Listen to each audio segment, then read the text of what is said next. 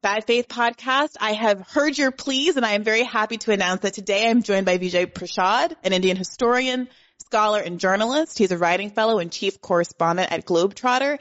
He's an editor at Leftward Books and the director of Tricontinental Institute for Social Research. He's written more than 20 books, including The Darker Nations and The Poorer Nations, and his latest books are Struggle Makes Us Human, Learning from Movements for Socialism, and with Noam Chomsky, The Withdrawal, Iraq, Libya, Afghanistan, and the Fragility of U.S. Power. Thank you so much for joining the podcast today.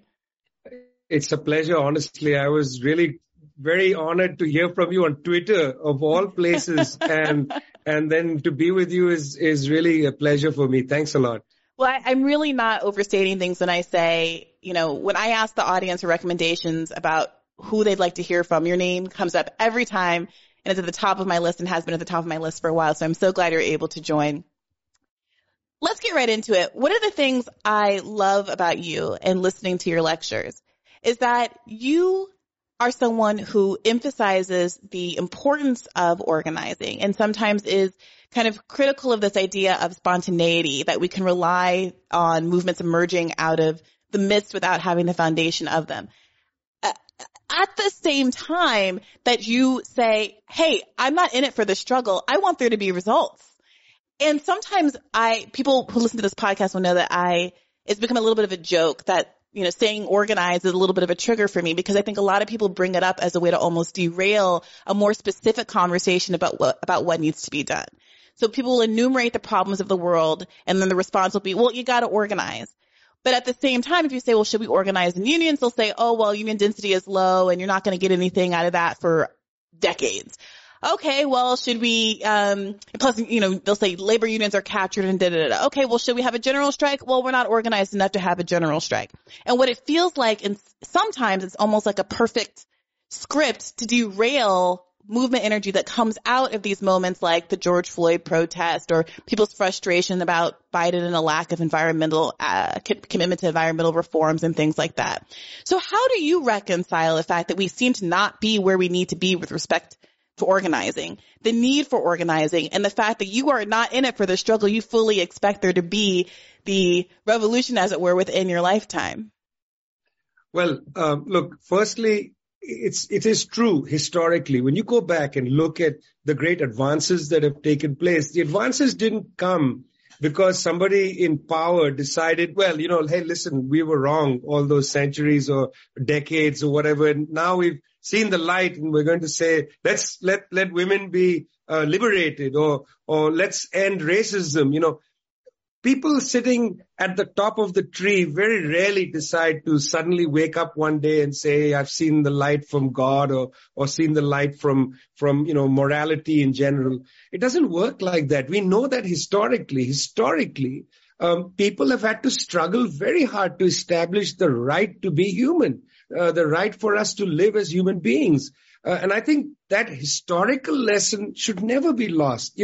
There's a bumper sticker I once saw years ago. It used to be pretty common on the back of lefty cars.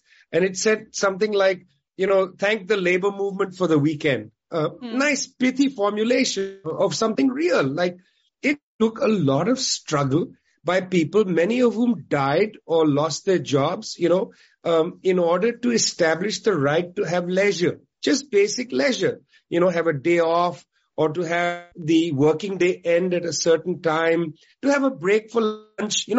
I have family members who work in the call center industry. If they need to go to the bathroom, they have to actually log out from their computer to go to the bathroom, then come back in and log in. The battle over time is fierce. And it was the labor movement, the strength of people's commitment to making the world better that really won these freedoms for people, this leisure, Look, people in the United States, I know, are in despair over the Supreme Court verdict on abortion rights. Well, before 1973 and subsequent to 1973, lots of people, mostly women, fought extraordinarily hard to establish the right to have reproductive health care. It's just a normal thing in a civilized society. I mean, there should be no debate about abortion. It's a basic health care issue. It's not an issue of masculinity being challenged or patriarchy. It's a basic healthcare issue. It's like going to have the right to see a dentist or having, eyeglass care or something like that. Yeah. So the first thing is just Which we also don't have. well, okay. Unfortunately. Yes. Okay. Yeah. There's also that. So, one is we know that history requires you to fight. That's the great Frederick Douglass line. Power concedes nothing without a demand. It never did and it never will. Okay. We learned that. We also learned that as a consequence of, this decades of austerity, neoliberalism, austerity, whatever you want to call it, essentially governments allowing corporations to do whatever they want and so on. As a consequence of decades of austerity, people have lost leisure time. They've lost their energy. They've lost their ability to organize effectively and so on. And so we're hit from two sides. On the one hand, you have to organize. On the other, that the social fabric doesn't exist anymore. I mean, Brianna, I would go so far as to say in many countries, in the United States, I think as much as anywhere, society has disappeared. The basic ability for people to gather with their neighbors. There's just no time. You come back from a harrowing day at work, long commute to get back home. Your children are flustered and busy with their anxiety over college admissions or just getting through high school or whatever it might be. You don't really have time to even eat as a family. Forget, then go to a meeting to talk about union issues or talk about neighborhood issues and things. Our time has been stolen from us. And so, we're trying to fight not just to establish rights, which is what, for instance, Black Lives Matter put on the table, rights to being considered a human. But we have to fight to create a society. We don't have that. I see studies where people say, 1 in 3 or 2 in 3 people in the United States, I've forgotten the number, believe that, they need to be armed. Why? Because armed confrontation is literally in front of your door. That's terrifying. That means you don't live in a society anymore. You live essentially with a group of families that happen to share the same space, but not a society. You're scared of each other. That's terrifying. So when we say got to organize to win, organize what? First thing you might want to consider is to organize a damn society. You don't have that. So what does that look like? Because I've heard you say, people need to cultivate a revolutionary personality. But even a revolutionary personality within a society that is perhaps non-existent, right? It seems like that's even double the work, or it triple the work, quadruple the work, exponent the work, It seems to me, and sometimes I feel this way, and I think the people who tune into this show feel this way, that, podcasts, political campaigns like the Bernie campaign, they can start to cultivate revolutionary personalities. But if the revolutionary personalities cannot plug into something as part of the broader network, and this is where the frustration about organizing comes in. People are always asking me, I see them talking on the internet, in chats. I see them calling in and talking to each other in the context of my call-in show. They're begging for an opportunity to plug in. People have heard that I joined Socialist Alternative and are like, okay, I'll try that. They're begging for a community, but without the org being set up in most cities. There's not even a Socialist Alternative branch in DC, with the constraints on time, people's time being what they are, especially for people who are lower income, who are more invested in there being substantive change.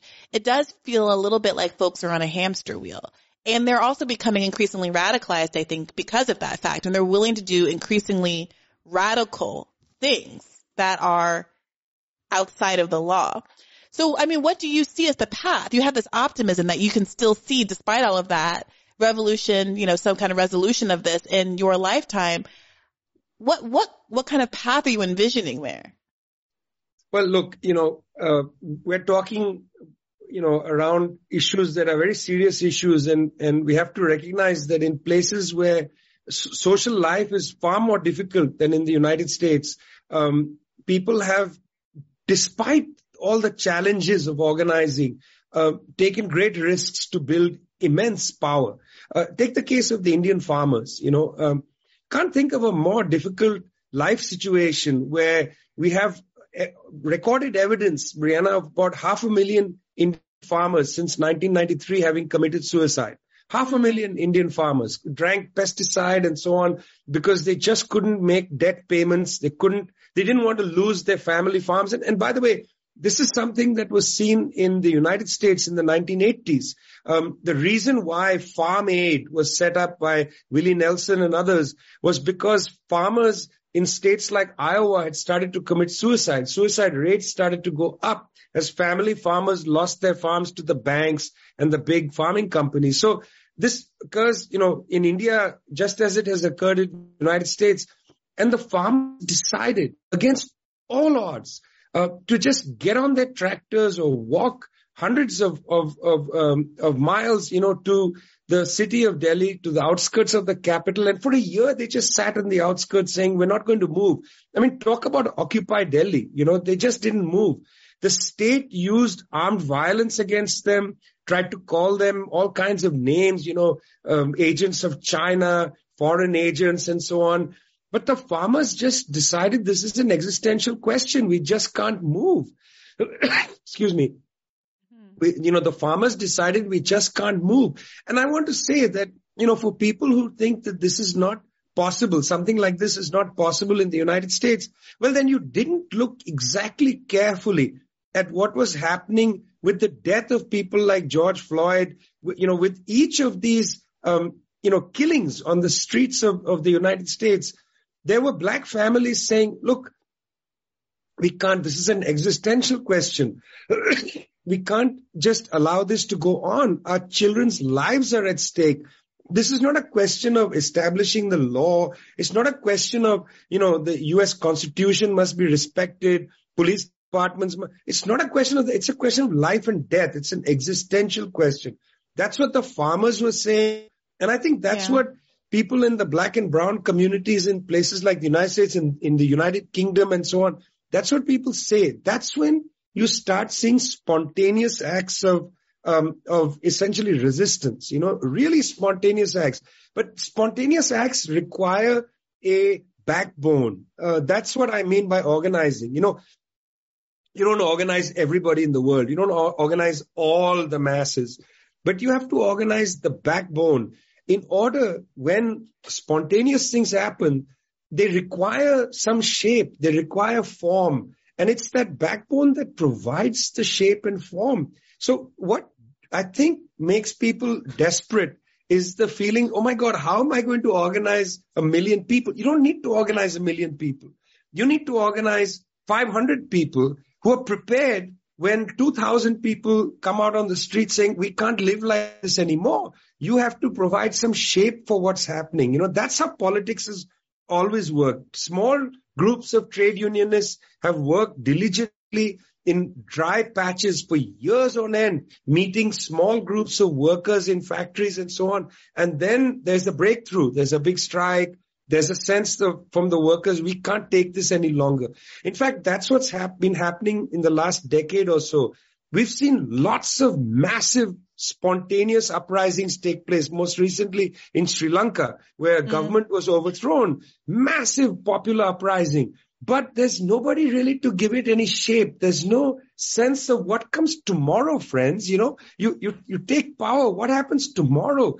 Do you have to come into office tomorrow and immediately compromise with reality because you don't have any ideas worked out previously? That's the real issue. That's what we mean by organizing, creating. Go ahead. Well, I was going to say that the American left, I think at this point, we look at Sri Lanka and we're envious with hearts in our eyes, even if what happens tomorrow is still an open question. The idea that we could ever get that far feels anathema.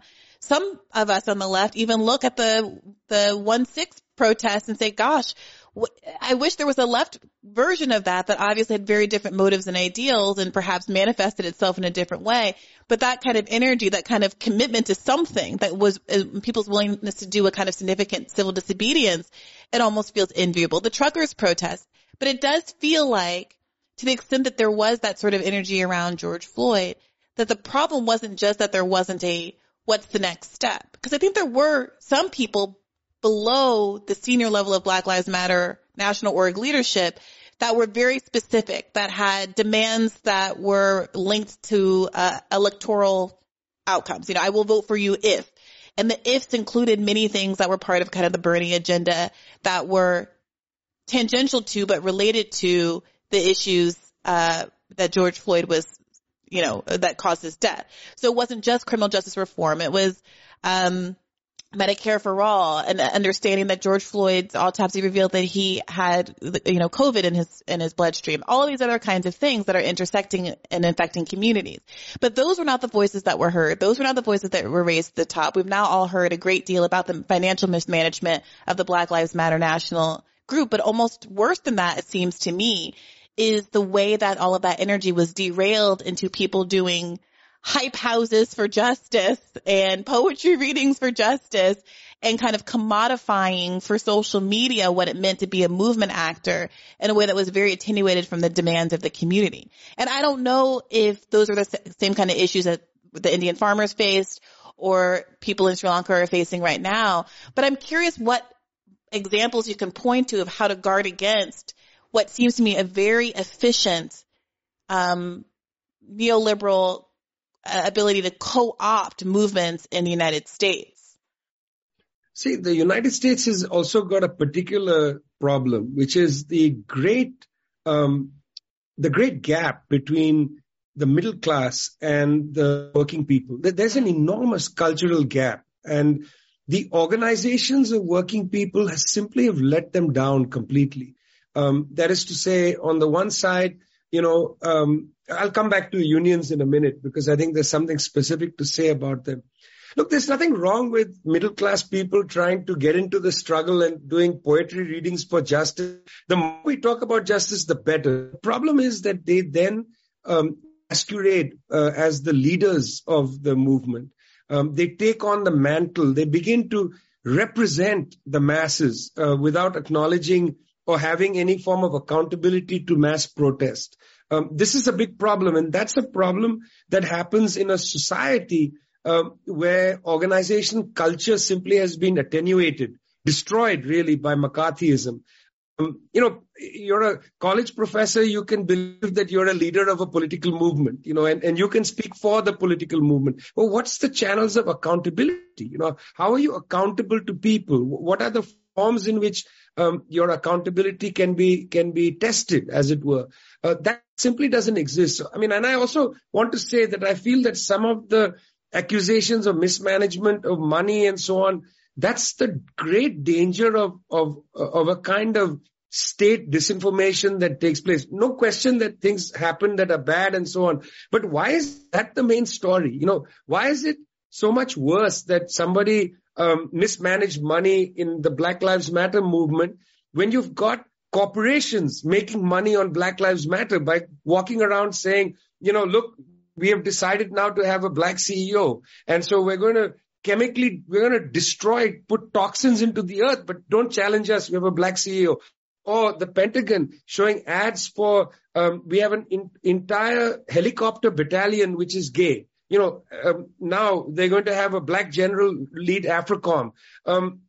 That's mismanagement of the justice agenda much more than, some people with no experience really who didn't really understand what to do with money. Fine. I don't think what they did was good. I think it's terrible. But why is there so much illuminations, bright spotlight on them, front page of magazine articles and like exposés and so on. Meanwhile, it's perfectly okay for the Pentagon to mobilize the justice agenda to go and bomb people around the world. We should be focusing on that as well. There's a way in the United States where information campaigns take place and then people within the movement start focusing on this stuff, which is a attraction. Oh my God, what did they do? They bought a house. They did this. That's not don't focus on that, guys. That's a problem. It needs to be dealt with, but that's not the problem. What that leads to is in the sense that, look, I don't want to get involved again because it always ends badly. There's a kind of, don't like to use this word, but there's a kind of anarchistic sentiment that sets in, says that, all power is bad. Let's not build an organization. It's always going to be corrupted. Well, then there's no appetite to try anything again, There's a way in the United States where the left eats itself on these issues, doesn't see that there's actually a bigger enemy. And forming united blocs against the bigger enemy has got to be a motivation. Look at the DSA, the Democratic Socialists of America's International Committee. attacked on questions of what? Venezuela, Cuba, Ukraine. Half the time, and I'm serious about what I'm going to say right now, half the time I believe this is, intelligence-driven disinformation campaigns to tear the left apart. It's a little bit what the government did, the FBI did to the Socialist Workers' Party in the 1970s, where something like 80% of the SWP was government informants. I don't know if you know this figure. Well, let me ask you this then. Yeah. What is the difference between accountability and the left eating itself? Because there's a world where, for example, if Patrisse Cullors, who is one of the Black Lives Matter leaders who is considered to have had a hand in this mismanagement, who purchased the house, if she were to say, come on left media, instead of sitting down with kind of establishment black media the way that people do, you have your talk with Essence or whatever it is, if they were willing to come to what I consider to be real lefty media and have an honest accounting about what happened and not just have these softball questions, I am completely open to the idea of all kinds of levels of forgiveness. To the extent that certain parts of the left have been very critical for a long time of Squad members, whether it's because of the failure to force the vote over Nancy Pelosi's speakership, whether it was because they didn't hold the line over a $15 minimum wage or the bifurcation of the Build Back Better bill, whether it's because they voted for any number, the Iron Dome, or to increase funding to the Capitol Police, whatever thing it was that tipped you over into being very frustrated with the Squad. There's now a lot of people on the left who are frustrated with the Squad. There are other people on the left who say, this is divisive, this isn't helpful, they're the best that we've got, leave them alone. I'm someplace in the middle. They had to really earn my frustration, right? It took, I was willing to give a lot of benefit of the doubt.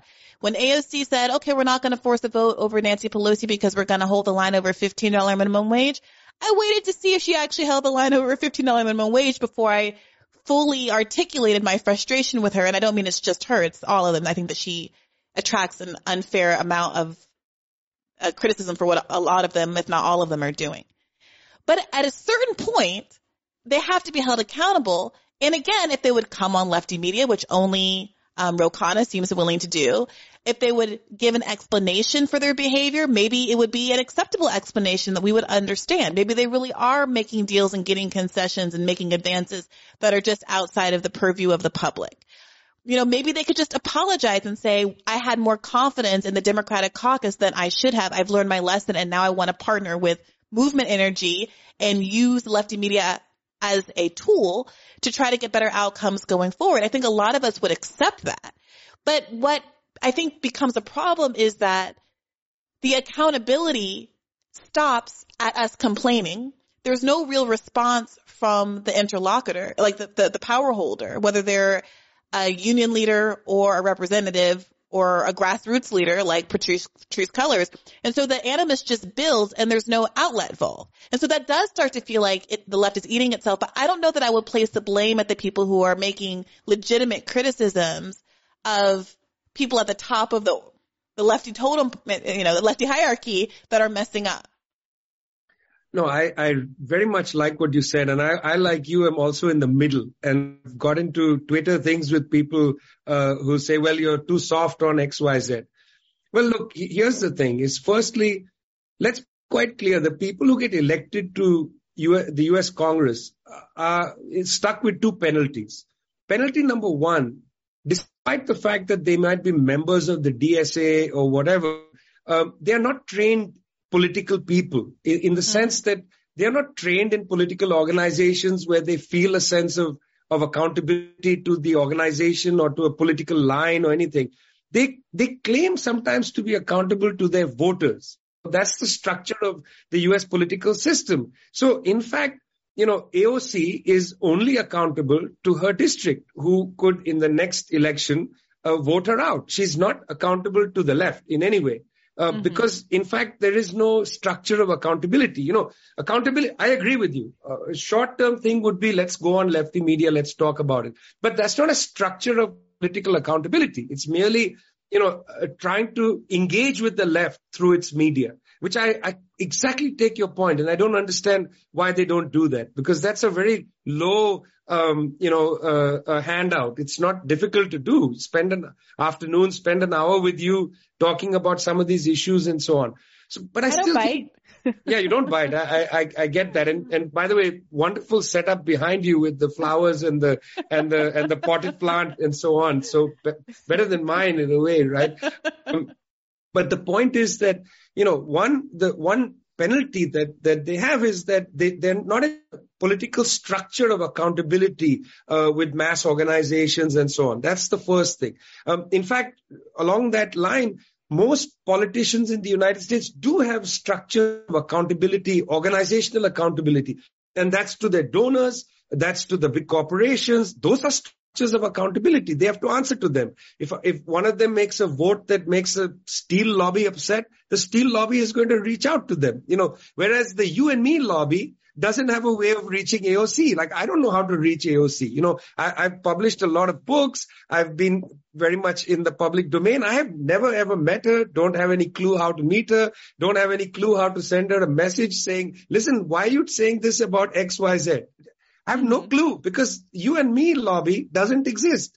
The corporate lobbies exist, and they actually have structures of accountability. Let's face it.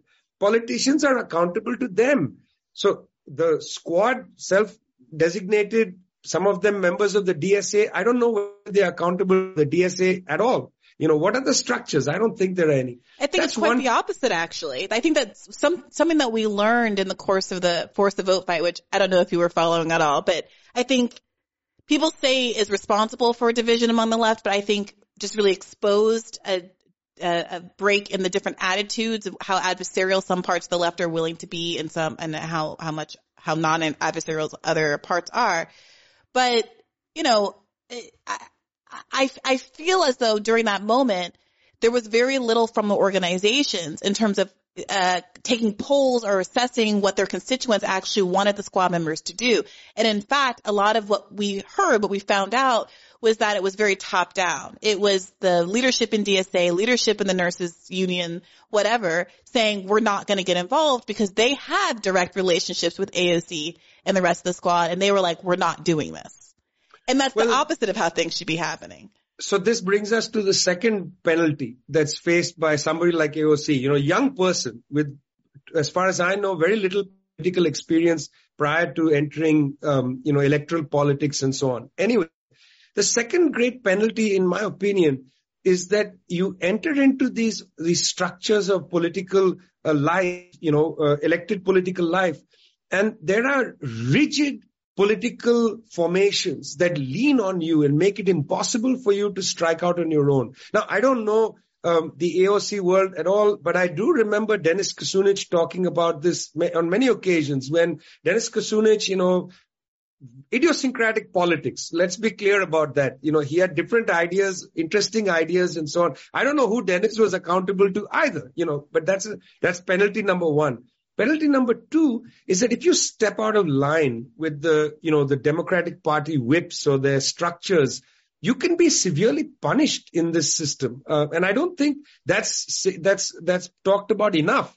That in fact, these are disciplinary mechanisms. There is no such thing as a Democratic Party. The Democratic Party doesn't really have branches of members around the United States and so on. There are maybe a town council, but that's a platform to nominate candidates for city councils and so on. It doesn't have a mass party structure, like the Labour Party in the UK, for instance, where party members meet on a regular basis and so on. So in that sense, the disciplinary structure of the Democratic Party is really held within Washington, D.C., within the party leadership, just as it is with the Republican Party. That's a huge penalty for people, young people, particularly of the left, to get elected. You come into this world and you're quickly told, hey, listen, you got to stay in line. Otherwise, we will punish you. Not only will you have the worst office in the building and so on, you'll never see anybody. We won't allow you to move an agenda, which means you're not getting reelected. There's a way in which this punishment is super anti-democratic. And it should, again and again and again, I know Ralph Nader has talked about this for years, but it should give us pause to think again about, is it worthwhile pursuing the two-party objective? If you're going to pursue the two-party objective, Is there a strategy? Not merely just committing to the two-party because there's no choice. Is there a strategy? Right. What happens when you win? What's the next day? Okay, you constitute yourself as a squad, but what is that? That was a PR exercise. It's not even clever. A voting block, right? No. So this is where a lot of our listeners are right now. They are all but completely over electoralism, generally speaking, but specifically, many of them say, I will never vote for a Democrat again. There are some exceptions where there are candidates who've come on the show who've made explicit commitments to be openly adversarial to the Democratic Party, to promise to do a dirty break at some point, who say that they would never vote for Nancy Pelosi to be Speaker of the House, who've made some affirmations that make folks comfortable supporting them. But on the whole, most people are in it's Green Party, Forward Party, try to take over the Libertarian Party. Like, those are the kind of conversations people are having, at least with this audience. I think more broadly, people who feel this way are playing to sit it out. And I think you see increasing numbers of voter disaffection, which is not read politically on a national level, at least, as people having frustrations with the Democratic Party. It's framed by the mainstream media as people are lazy, people are racist, people don't care about the threat of Trump or DeSantis, whoever the next villain is that's coming down the pike. And that too, I think, has the effect of squashing the political potential of those people and making those people realize that they are part of something that could start to look like a movement. So that being said, what's to be done? And as someone who is open to the idea that progress can be made on the short term of our lifetimes, what do you think? Do you think about ways to maximize the political potential of, let's say, midterm elections, or let's say the current economic crisis, or the COVID crisis, or this wave of strikes that are happening, or unionizing of workplaces that's happening with respect to Starbucks and Amazon and the energy around that? I mean, what's most exciting to you right now on the U.S. front? Well, look, frankly, it's very hard to answer a question like that. Imagine the question. Imagine what you just asked me. What's most exciting on the U.S. front? Wow. Not much, I must say. I'm speaking to you from Santiago in Chile. In Chile and in Argentina, these deeply Catholic countries decided that women's right to choose is far more important than, the Catholic tradition and so on. Meanwhile, it's the United States, which 200 years of the Monroe Doctrine telling people what to do has decided to reverse not the right to abortion, by the way, but merely a court case that allowed doctors to provide abortion.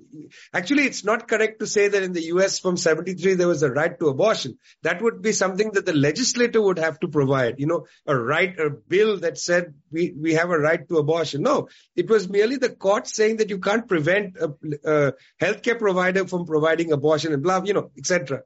So we're talking, when you say what's exciting in the United States, it's very hard to say that. These are tough times for people building power, for mass struggles and so on. On the other hand, you're right. Young people, a rainbow of young people, if you don't mind me using a 1980s phrase, a rainbow of young people building trade unions, against Amazon, against Starbucks and so on. This is exciting. Why? Not because they're building small unions. After all, these are small unions. I don't know how much they'll be able to accumulate power. But it reveals immediately there is an entire generation of people that are just not ready to, put on the straitjacket and say, I'm not interested, I'm going to sit it out or whatever it is. They want to build power. The question with building power is not about getting stuck around the debate with elections. Elections are merely one tactical front to build power. You've got to build power wherever you can. I mean, if you go back and read the playbook, if you go back and read the playbook of the right wing, from the time of the 1970s, they were quite clear. Run candidates in your city councils, run candidates everywhere, change the way in which laws are going to be written or districts are going to be created for Congress and so on. They started from the bottom up. And it would be incredible to see the same rainbow energy that's entering into Starbucks and saying we're going to unionize, entering into Amazon, we're going to unionize. Let them do two things. I'm just putting two things on the table. And this is coming to the tactical front of elections. Number one, go to every safe Democratic seat and run a candidate who's unapologetically from the left. Run revolutionary candidates. In places like Berkeley, California, you're never going to vote a Republican into office there. Put somebody in from the left. Barbara Lee, you did a great job in 2001 voting against the war in Afghanistan. But basically your record has been shit since then. Run somebody to her left. Challenge people on the left in safe Democratic seats. That's exactly what the right does. In right-wing seats, they put nutcases from the right. We are not nutcases. We basically want to establish humanity in the world. That's one. But the second thing is, in areas where you don't feel so confident, run candidates into city councils, onto school boards, onto every single opportunity. Don't allow those opportunities to go untaken. I would like to see coalitions emerge. Forget Socialist Alternative, PSL, Code Pink, doesn't matter what you belong to. Come together, get behind a reasonable candidate, create some sort of common minimum program. If I get elected to the school board, I commit to doing these 10 things. Create a common program that they are accountable to. How do you establish the accountability of a candidate? Have them sign an account to follow at least 10 things that they're not going to back down from. If they back down from that, go out in public and say, this is what have you done? You have violated the minimal 10 things we've asked you to do. There's a million other. Yeah, go ahead. So here's the immediate, I don't mean to be a negative Nancy, but here's my immediate problem that I anticipate with that. One, the idea that you could, again, this accountability issue. If someone were to break a promise, if someone that we managed to get elected through the kind of coming together of the left, which is its own problem, but they were able to do that. The idea that there is a consistent left media infrastructure that would hold them accountable, certainly no mainstream media structure is going to do it because they think that they're crazy for even wanting to do any of those lefty things. But look at what just happened in California, where we have an overwhelmingly Democratic state legislature. You have everybody top down, from neoliberal Gavin Newsom to people who I think are genuinely left, like Ash Kalra, who was leading the charge for a statewide Medicare for all bill, crumble when it was actually time to vote. And Ash, I want to give him credit, came on the show and gave his explanation for why he ultimately didn't bring the bill to a vote. But many of us who've been through the fires of force to vote feel very strongly that if you think that there are people in an overwhelmingly left state like California who ultimately would not vote for this bill, we need to know who they are and people need to have it on the record. And now you have Gavin Newsom, who's trying to coast on this idea that he actually supports Medicare for all up into the White House. And who is going to hold Gavin Newsom accountable? Who's going to even hold Ash Kalra accountable? Moreover, even getting to the place where the left as a whole, that small and marginalized as we are, can get behind candidates, I haven't really seen it happen outside of Bernie. You had someone like Shahid Buttar running against Nancy Pelosi in exactly the kind of district that you described, that is a lefty district that should have the appetite for this sort of thing. And Nancy Pelosi launches a Me Too campaign against him, the same way that was done against the young mayor in, Boston, Massachusetts somewhere, that was also tinged with a kind of like a gay panic kind of a thing in that one. I remember that. That was in Holyoke. Yeah, I'm blocking his name. No, yeah. But then this happens, right? And then half the left, afraid, but understandably, of backing a Me Too candidate or what have you, throws those candidates under the bus, and people seem not to be able to gel behind them. So it does seem to be, I don't mean to say that left media is the be all end all and it's all about optics and it's all about, but I do see that a lot of the problems come back down to a divided left media infrastructure, and in addition to a lack of some concrete organizational capacity that can provide support to these kinds of candidates in these efforts. Well, look, I'm not going to disagree with you that this is a really tough road, which is why I said that the election thing is merely one tactic. And my God, the dirty tricks that people use are extraordinary. I mean, I don't know anything about the person that Nancy Pelosi went after, saying, there was a Me Too story. I don't know anything about them, and I would never justify a Me Too case. But the way in which they are able to find things on you and just destroy you is extraordinary. I mean, look, I'm on your show now. I'm not a perfect person. There's a lot of crap that's there about me. Right now, a British journalist writes to a British intelligence, thing saying that I'm a Chinese agent and so on. And this is becoming a big thing on social media that, this guy is basically funded. He's a Chinese agent. It's 90% nonsense, but it sticks, and it has an impact on you. It has also a personal impact on you as a human being. Nobody wants to always have to fight against the dirty kind of bunch of, innuendo and slur and all that. Fortunately for me, I'm too old for this to truly bother me that much. And I know where it's coming from. I for God's sake, I wrote a book on the way the CIA operates to delegitimize people. So I know where this stuff comes from, but it is disheartening. Elections are merely one tactical front. You've got to build power in communities. And for that, I think that's where the left needs to come together. Having these debates between anarchists and communists and this and that, it's a big bag. Right now, for instance, the leading issue that all the left globally needs to unite around is ending hunger. That's a leading issue. Why is it that in district upon district around the world, not just in the United States, the left hasn't come together to create public kitchens and so on?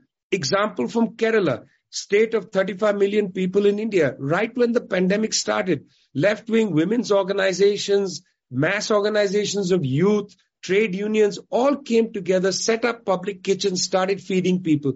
You know what happened? It was quite interesting. In the city of Trivandrum, which is the capital of Kerala, young people went door to door. They didn't ask the state. Nobody told them to do this. Their mass organization of youth said, we're going to go door to door to ask people, what do you need? They went with clipboards, basically, took people's names down. Do you need us to go and buy medicine for you? What kind of things they did something human, Out of that practice, I think she's 27 years old, I think, maybe a little younger. Arya Rajendran, one of the young women with the clipboard, was elected the mayor of Trivandrum, the capital of the state of Kerala in India. And the reason she was elected was she was identified as one of those young people with a checklist. And she's doing a terrific job as the mayor of Kerala in her late 20s, mayor of Trivandrum in her late 20s. People have to do things. One of the things that I very much talk about is that we got to stop getting into fratricidal debates around issues that are really irrelevant to the survival of humanity and the planet. What's an example of one of those? What's an example of those? Let's take the case of the Black Lives Matter. It's an important issue because, even till now, I look at the data of police killings of people in cities. It's just too high. And we know so many of these stories about people, there's often, so not often, but sometimes there is just vicious, racist police killing of people. Okay, let's set that aside. But a number of people who are killed are also people who have mental health issues, who are struggling to deal with, public space. They don't know how to deal with the shop. They walk into the shop, have a schizophrenic attack, cop arrives, shoots them. There's a lot of that happens. Well, during the Black Lives Matter movement, people put a demand on defund the police, which didn't mean shut down the police station. It meant put more money into mental health, put more money into this, into that.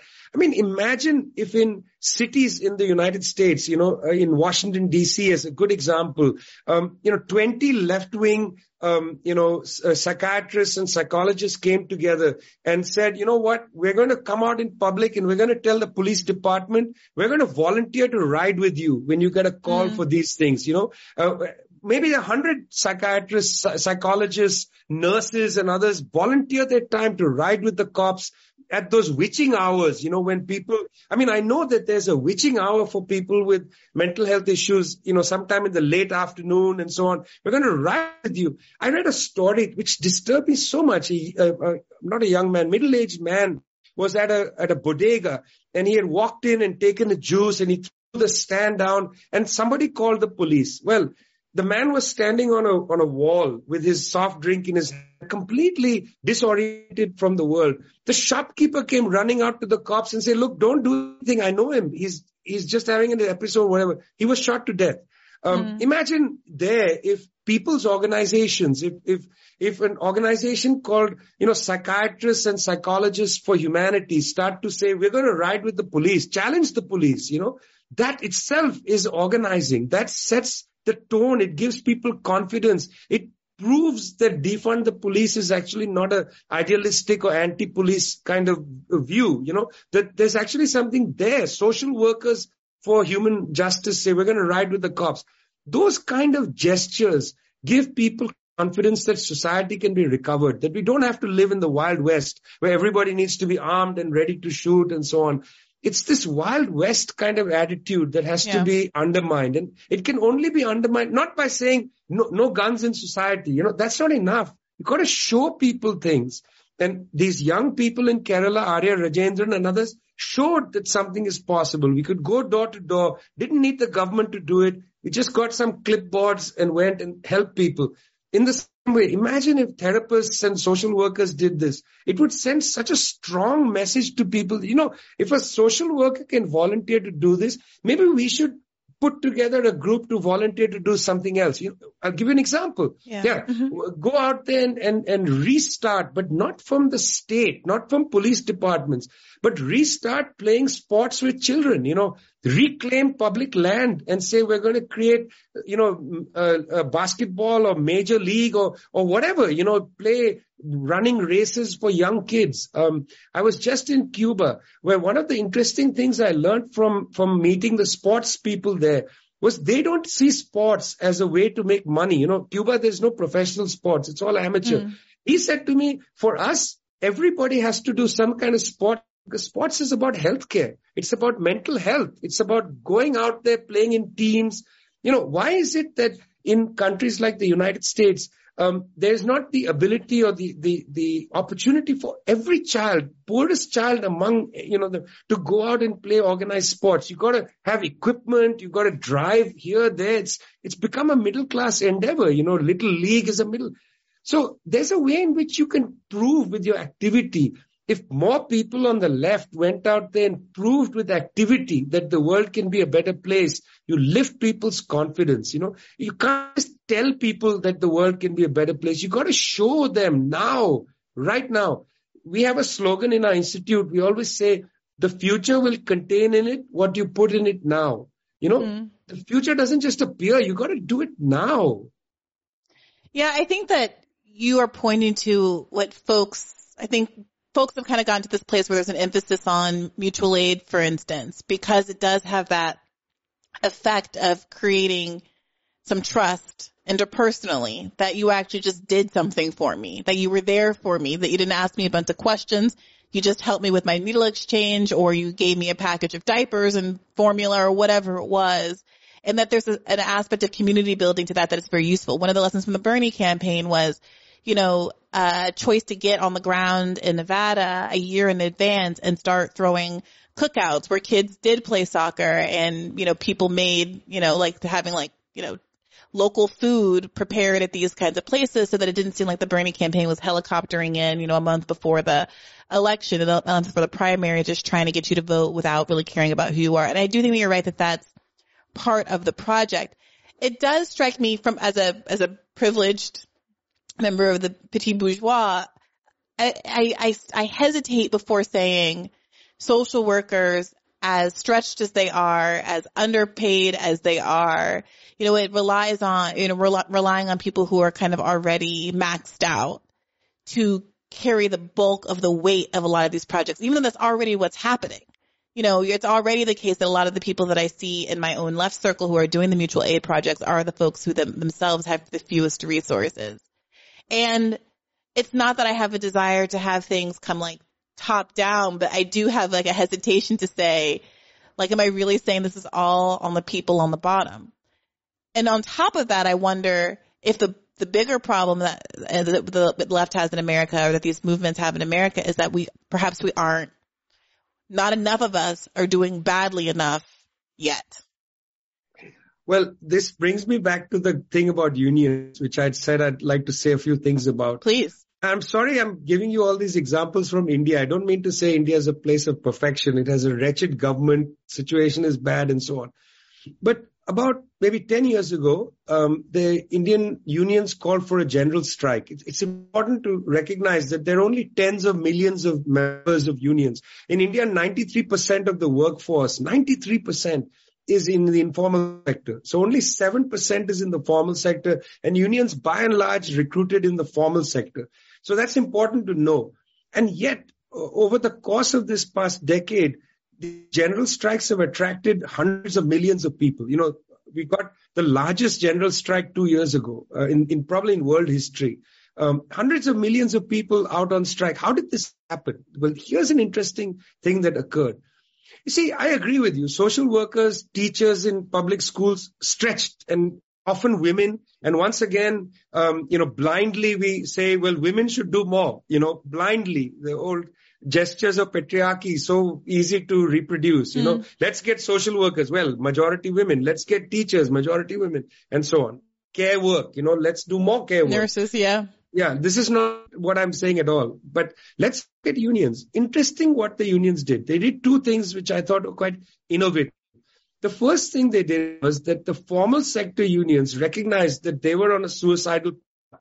So they started to take up the issues of informal precarious workers. That was key.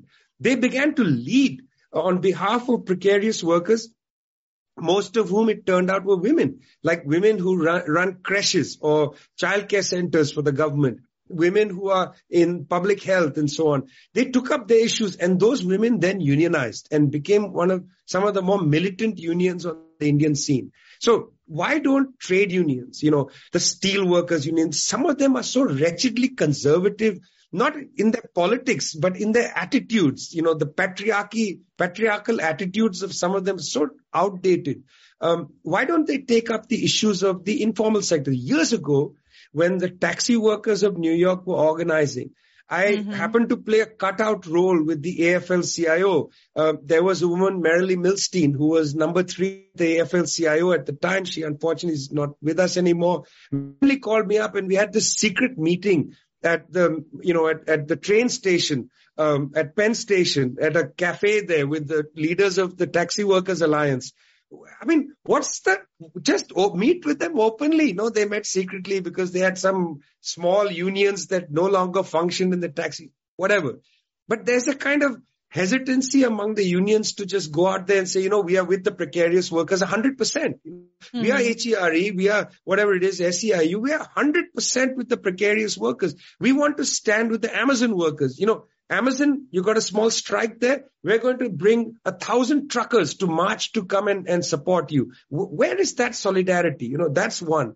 Secondly, in many of the instances in the pandemic where we've seen countries where people's organizations have come out and provided mutual aid relief, it was not just small groups. It was trade unions that went out onto the street, set up these kitchens, set up places to wash hands and so on. Why? Because often the unions, the tradespeople who know how to create public sinks, to fix water pipes and all that, union workers came and built all that stuff for free. Evidence of that right now in the US, trade unions just didn't do anything.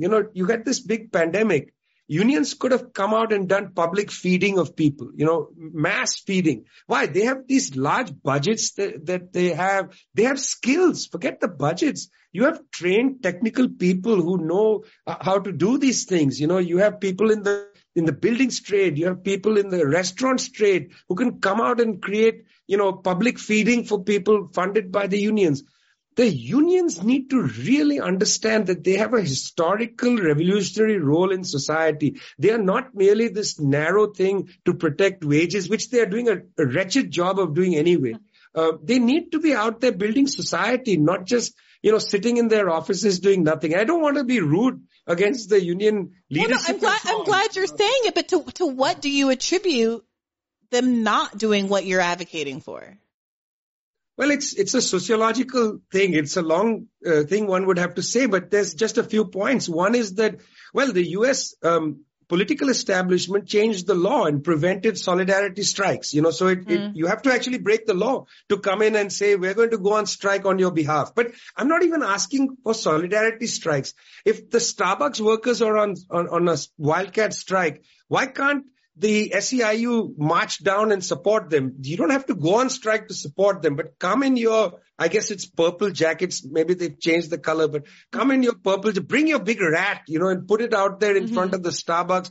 Join in solidarity, build the culture of worker solidarity. That was partly the law change that prevented solidarity strikes. I get that, but you don't have to go on strike. Support them openly, vigorously, with feeling. Not after Amazon has made its thing, then Chris Small suddenly is invited to see the AFL and then invited to the White House. That's ridiculous. What were you doing when they were struggling to build the union? Right. Nothing. You were doing nothing. So, but second, and I think this is important, is that, and I don't want to be rude about this because I know people in unions work hard to build the capacity of but there's a narrowness of thought. I think people just don't see the fact that unions are not there merely to protect your wages or to protect your working conditions. Unions were built in the 19th century. Unions were built with the express purpose of building a humane society. That's the reason why trade unionism begins. It doesn't begin just for the shop. That happened historically, where unions became rooted in shops. Unions start. The old unions had the idea of building a world of workers, letting the workers breathe. We've got to return to that attitude. And I'm afraid a lot of the culture of trade unionism is extraordinarily narrow. It's super narrow. You walk into these places and they're not, the sense of social hospitality just doesn't exist. I've been into union offices in the United States, feel like an interloper there. You feel like you're doing something wrong coming there. It's horrible. Just like when you walk into Congress, you feel as if you're like a criminal coming to Congress, rather than being welcomed in. Especially now it was COVID and then 1/6 that you technically used to be able to just go in. And now you don't even have that technical ability, even if you would have been put off by the columns and the inhospitality of the architecture or something before. Now you can't do the things that AOC did earlier in her tenure, like invite the public in to have a sit in at Nancy Pelosi's office. COVID has, in the precautions post 1/6, have given people an excuse to really shut down a lot of what was useful protest activity in the offices of our representatives. And you can see it when you're at those like Supreme Court protests around abortion rights, et cetera, and you have these tall gates enclosing you and you're in the designated protest area and there's rows of cops all around you.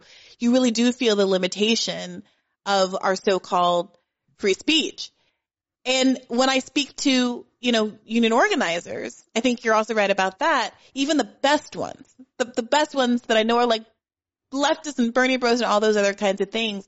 When you ask them, why not, let's say, shut down the airlines, over COVID, since so much of like the COVID policy is centered around what's going on with travel in these airlines. And you guys are like on the first responders and most so vulnerable in all of these ways. In the government, the airlines did get all of this money through the CARES Act, and they did squander it, and they did fire people and force them into retirement, all those kinds of things. I think there's a good faith response from folks that I've spoken to where they really do feel like their primary obligation is to the members of the union, and it's not their job to get political. It's not their job to use, flight attendant salaries and their well-being, their financial well-being, to like bring the country to a halt for some bigger political objective. And I completely understand that. I'm not going to obviously tell somebody who's responsible for all these people, hey, fight this fight for me so that I benefit. But it's the same kind of thing you hear from the squad and these other people who say, well, I'm responsive first and foremost to my constituents and my primary goal is to get reelected. Well, if everyone's in that short-term loop, then it just seems obvious that nothing ever is going to break. And I both respect the kind of like humanist response. There's something that is actually very humane about them saying, like, I see these people, I talk to them every day, I am beholden to them, I have to protect my constituents. But without, most of us, we don't have a union. There's no alternative, and we feel like our democracy is broken. And I don't know what to do about that tension. What does that look like?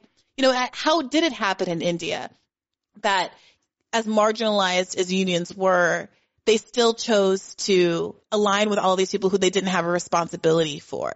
How is it the case in Chile that despite there being a more conservative Catholic culture, that people aren't having these endless debates about, well, when is viability and when does life start and what does the Constitution actually say? They're just getting stuff. I mean, that is like this huge psychic gap that I'm really struggling to close. And I wonder if you might be able to illuminate. You remember, I mean, I suppose most children, particularly in Anglophonic world, have read the Lorax, such a great book by Dr. Seuss. When the Lorax appears, the Lorax says, I speak for the trees.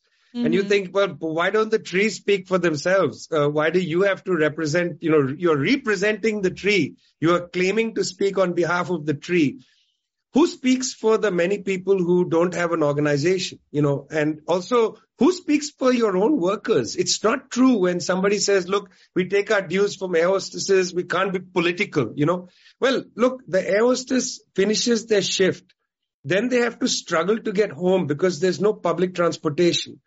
You're thinking about the air hostess only when they are on the job. You're not thinking about the air hostess's life. You're not thinking about the fact that the air hostess has kids who can't afford college.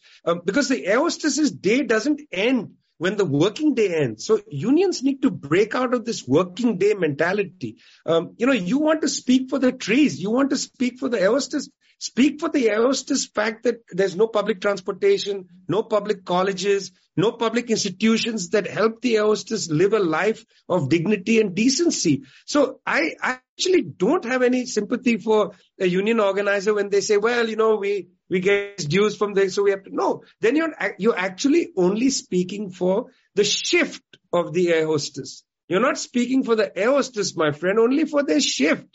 The air hostess lives, I hope, a life that is greater than their shift. I mean, the majority of their day is not spoken for. Where is the Lorax for them? And in that sense, I would say I don't have any sympathy for that. I think that's a cop-out. That's a way for a union organizer to say, sorry, pals, we're not going to deal with the fact that public institutions have been destroyed. What was so, I think, exciting about the Bernie campaign, the most dynamic thing about it, in my opinion, was the call for public education, public higher education in particular. It is ridiculous that in a country so rich as the United States, you've privatized everything, basically privatized even the right to breathe in parts of human life. You've privatized the ability for people to live, to survive. We just saw rolling strikes in the UK of transport workers. Mick Lynch, leader of the RMT, the Transport Workers Union, he put it beautifully on British media. He went on a number of different channels and he said, who's going to deal with us? We're dying here. This is for us a matter of life and death. That's a trade unionist. The RMT didn't say, look, we're just fighting for workers. They said we're fighting for England. In fact, Mick Lynch at many points said, we are actually not going on strike against the English people. We're going on strike against the government. We are with the English people. We're sorry to inconvenience you, but we are not inconveniencing you. The capitalist system is inconveniencing you. We are just happening to pull the plug on one day. You're saying we're unhappy that the trains are not running today. The trains don't run well any day because they've underfinanced trains, Look at US cities. It's a disgrace to look at the state of public transportation, heavily underinvested, and you have to still pay large amounts of money to use public transportation. I'm of the view that public transportation is already paid for by taxation. You shouldn't have to buy a ticket. You need to get on the subway in New York, get on the subway, get off the subway. You don't have to pay for it. You've already paid for it. Now you're charging me twice for the same thing. That's ridiculous. Yeah. I buy a cup of coffee. I'm not going to pay twice. Once when I get it from you, once when I finish drinking it. Are you crazy? I've already paid for the public transportation. You're making me pay again. So this is what I meant earlier. You mentioned, I talked about we need a revolutionary attitude. That's because we should not be scared to say things that are true. One of the things that's true is you already own your own country. You own the country. You paid for it. You built it. Why are you asking permission to live? Well, I mean, I know we're up at an hour, so I don't want to keep you much longer. You've been so generous with your time. It does remind me, however, of some comments I've heard you make about China and how much people attribute its ability to have effective COVID interventions to it being a single-party communist state, authoritarian, all these kinds of things, when there was this other aspect of it that had to do with that kind of culture of feeling like you're part of a community and that kind of helpfulness. And I wonder, when you make these kinds of arguments, you are very confident about using China as an example in a way that I think a lot of people aren't, because of the stigma that exists around the Western conception of China as enemy number one, or maybe enemy number two, depending on how you rank with Russia these days, and a kind of association between communism and authoritarianism that exists in the West. So I wonder why you feel it's so important to emphasize that you are a communist and to continue to point to China as an example of these kinds of things, and how you manage the pushback that I'm sure that you get and that you've alluded to even in the context of this interview. Well, look, the first thing I want to say is I believe that communism is a set of experiments. It's not perfection. We're trying to experiment to make the world a better place. We've had different kinds of experiments in the past. Bits of them have succeeded. Look, when the Soviet Union was created, they immediately established maternity leave.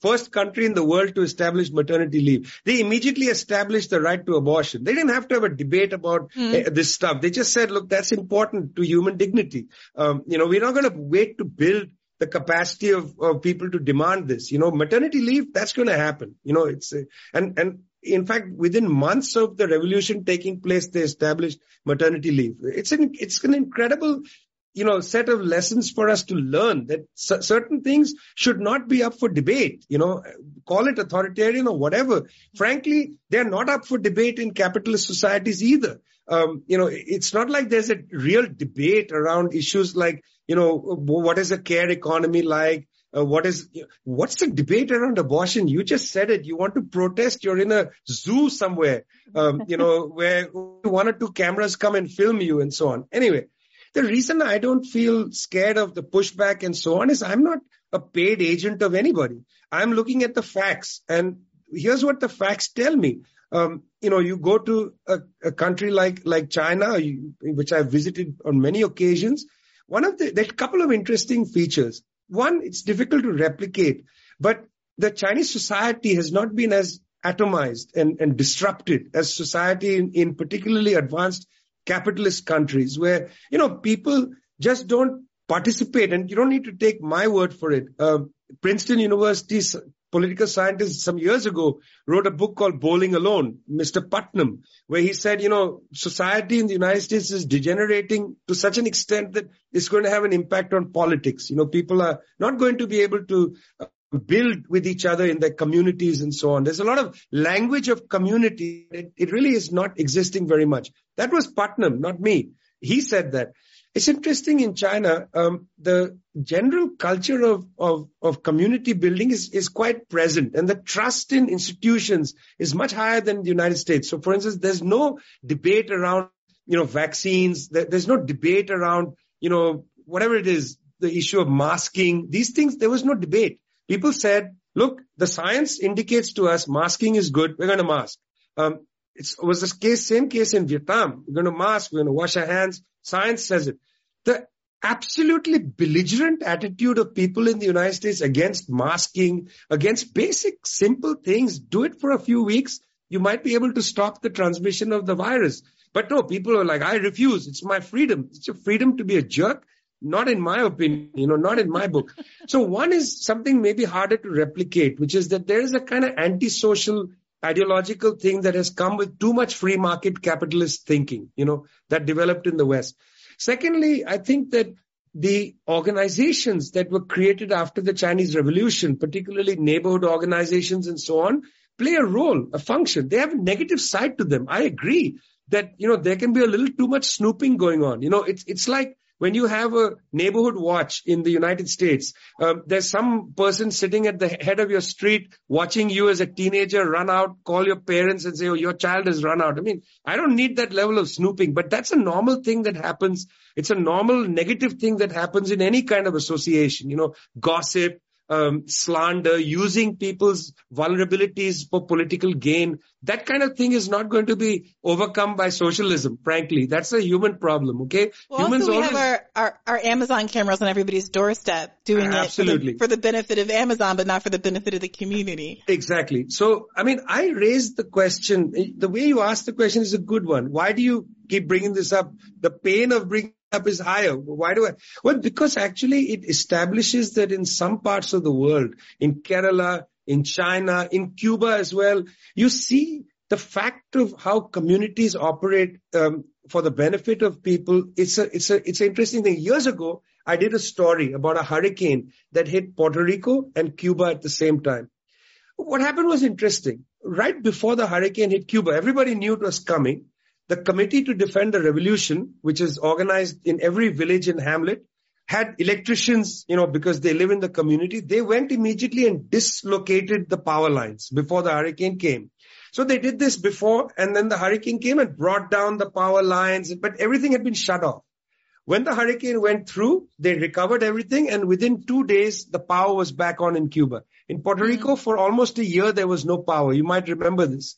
Because there was people simply had been disarmed, and they were waiting for electricians to come from corporations in the United States. They didn't have the neighborhood capacity to take care of the electrical lines. There's a good distinction. It's an exact parallel. Puerto Rico here, Cuba here. Tell me, which island had its power on faster? It was Cuba. Not because necessarily, it's socialist. No, it's because they also have organized their communities with skills and have harnessed those skills to help, create a better world. They've organized the community. They are harnessing the skills. In Puerto Rico, there were probably plenty of electricians, but they were not allowed to go and touch the wires because those are owned by corporations.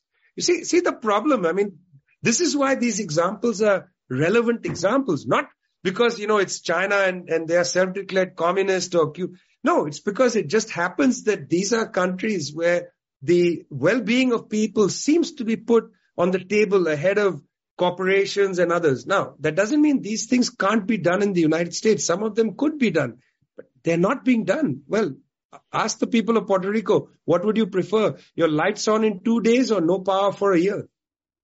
Well, I mean, do you think, as you're describing that, I often, during these kinds of conversations, think to myself, what does it look like to organize my community as I sit here in like a tall apartment building in Washington, D.C.? What is my community like? The petit bourgeois in my building, the drug rehab center that I know is a few blocks away. What does that even mean? And are conservatives at an advantage for being more geographically distributed in smaller towns and more rural areas where perhaps there is still a more confidence in one's community and more of a feeling of sameness than exists in these hyperdense urban areas where we all kind of rely on our anonymity. Like part of why a lot of people are in cities, because there is this sense that you can do what you want and not incur judgment and be anonymous on the street. It's very hard for me to say because everybody has to make different decisions in different ways and they best understand their communities. But it's impossible for me to imagine that that there are some places which are impossible to organize into a community. It cannot be. Even an apartment building in Washington, D.C. will have cause for people to need to come together. There must have been plenty of cause during the pandemic. Well, that's not there now, but even now there must be plenty of cause, for people to need each other and not know that they need each other. I'll give you a simple example. Most people of the middle class background, many people don't live near family members. So they have problems, babysitters and all kinds of tensions and crop in. If in a building, if people organize themselves so that they had this thing where, we would get so many hours of babysitting each. Each apartment would say, I'll take care of your kids for 2 hours, go out, eat dinner. I mean, there are simple things that are practical problems, even for the middle class, that for which neither the state nor capital has a solution, but only society does. There's a way in which those problems, if they are captured by society, if through social organizing, we are able to handle people's real problems. That's what builds trust to take the next step politically. If you go and knock on your neighbor's doors and say, will you vote for this candidate? They don't know who you are. They have no trust. It's the same story you told about Las Vegas. It took a year of work, of sustained work. And why just the year before the election? Why not for life? Why don't we live like that? Why don't we live like we are running for elections? Why don't we live like Bernie ran for elections in Las Vegas? Yeah, I mean, I think some of it is a funding issue, or at least a lack of confidence. I think there's a world where if Bernie doesn't shut down his campaign and says this was about a movement, and a lot of people have their criticisms of Bernie for doing this, but if he said this is a movement and if you keep donating to me, I'm going to keep funding folks to be on the ground and run these kind of events and do community organizing, and this is a way of life, I frankly think a lot of people would have kept up their $27 donations. But that's, like, to your point, not our attitude in this country for whatever reason. I have a friend who lives in Baltimore who has a dog and has very good relationships with all the people at the dog park. And there's always such lovely conversations that happen. People are from different walks of life and everyone's together around their dogs. Everyone knows their dog's name. We all say, oh, look, there goes Bree's mom. Yeah, there's a dog named Bree. But there goes Bree's mom, or what have you. Don't say that too loud, because my dog here's name is Brisner. So Brisner has jumped up and wants to join me. Oh, Brisner's more than welcome to join. Oh, what a cutie pie. Yeah, because Brisner, it's the same thing, right? You walk with your dog, you get to meet all the dog owners. Right. But here's the thing. I suggested to him, he had to travel. I said, why don't you guys ever coordinate to babysit each other's dogs when you have to go away? I mean, your dogs are compatible. You know who gets along with who. You can match who has a similarly sized dog and all that stuff. And he says, well, then I'd have to actually be in each other's lives. And that feels like too much intimacy. And I think that's the way a lot of people feel. They're not willing to, even though there's obvious benefits of being a part of a community, we are socialized to want to keep our privacy and our limits. And I think that, I see some of my friends from various immigrant backgrounds have a different attitude toward these kinds of things. And it does really feel like a kind of American plight that there is this almost coldness toward our fellow man. And I think you rightly identify that as a primary obstacle that we need to be tackling on the left. I appreciate you going over time and being so generous with me and spending so much time chatting today. We could go on and on and on, and I hope you will come back to the podcast because I think we have a lot of China questions that I think folks would like to get answered. But can you tell our audience where to find more of you and your work? Well, certainly. And by the way, it was a great pleasure to speak with you. It's really engaging and interesting. They can go to the website of the institute I direct, which is thetricontinental.org. Also, I have a book coming, as you said, two of them. One, a long interview about the state of the world with Frank Barat called Struggle Makes Us Human. And the other is a book with Chomsky that I'm super excited for people to read, because there are sections we're talking about the Iraq war and so on. And, it was interesting because I reported some of these wars, and Noam sat in his office in DC and also, of course, traveled to Turkey and so on. But, there's an interesting way in which we approach these things slightly differently. And I hope people will read that book and really think seriously about the malignancy of U.S. power as it's used overseas. Yeah, I mean, I think there'll be quite an appetite for it, not just on the left, but frankly, I've been both heartened and a little concerned about the rise of anti-intervention on the right. Heartened for obvious reasons, concerned because if the liberals don't respond in kind, then there's only one avenue for folks who prioritize that as a political issue. And I think it is driving a lot of folks rightward in a way that is not for the broader benefit. But thank you so much. I think we're all looking forward to that. And for listeners, as always, you know that this is a podcast that comes out twice a week. To get our premium episodes that drop on Monday, you can subscribe at patreon.com/badfaithpodcast. But of course, enjoy our free Thursday episodes and enjoy us the evening after the podcast launches on Mondays and Thursdays over at Callin to continue the conversation. As always, take care of yourself and keep the faith. Hey YouTube, thanks for watching. Just a reminder that this is a podcast. You can catch an extra premium episode every Monday for $5 a month at patreon.com/badfaithpodcast. That's patreon.com/badfaithpodcast for $5 a month, an extra episode every week. Additionally, please do consider liking this video, subscribing to this channel. It helps us out. It helps independent media beat the algorithm. We appreciate you. And as always, keep the faith.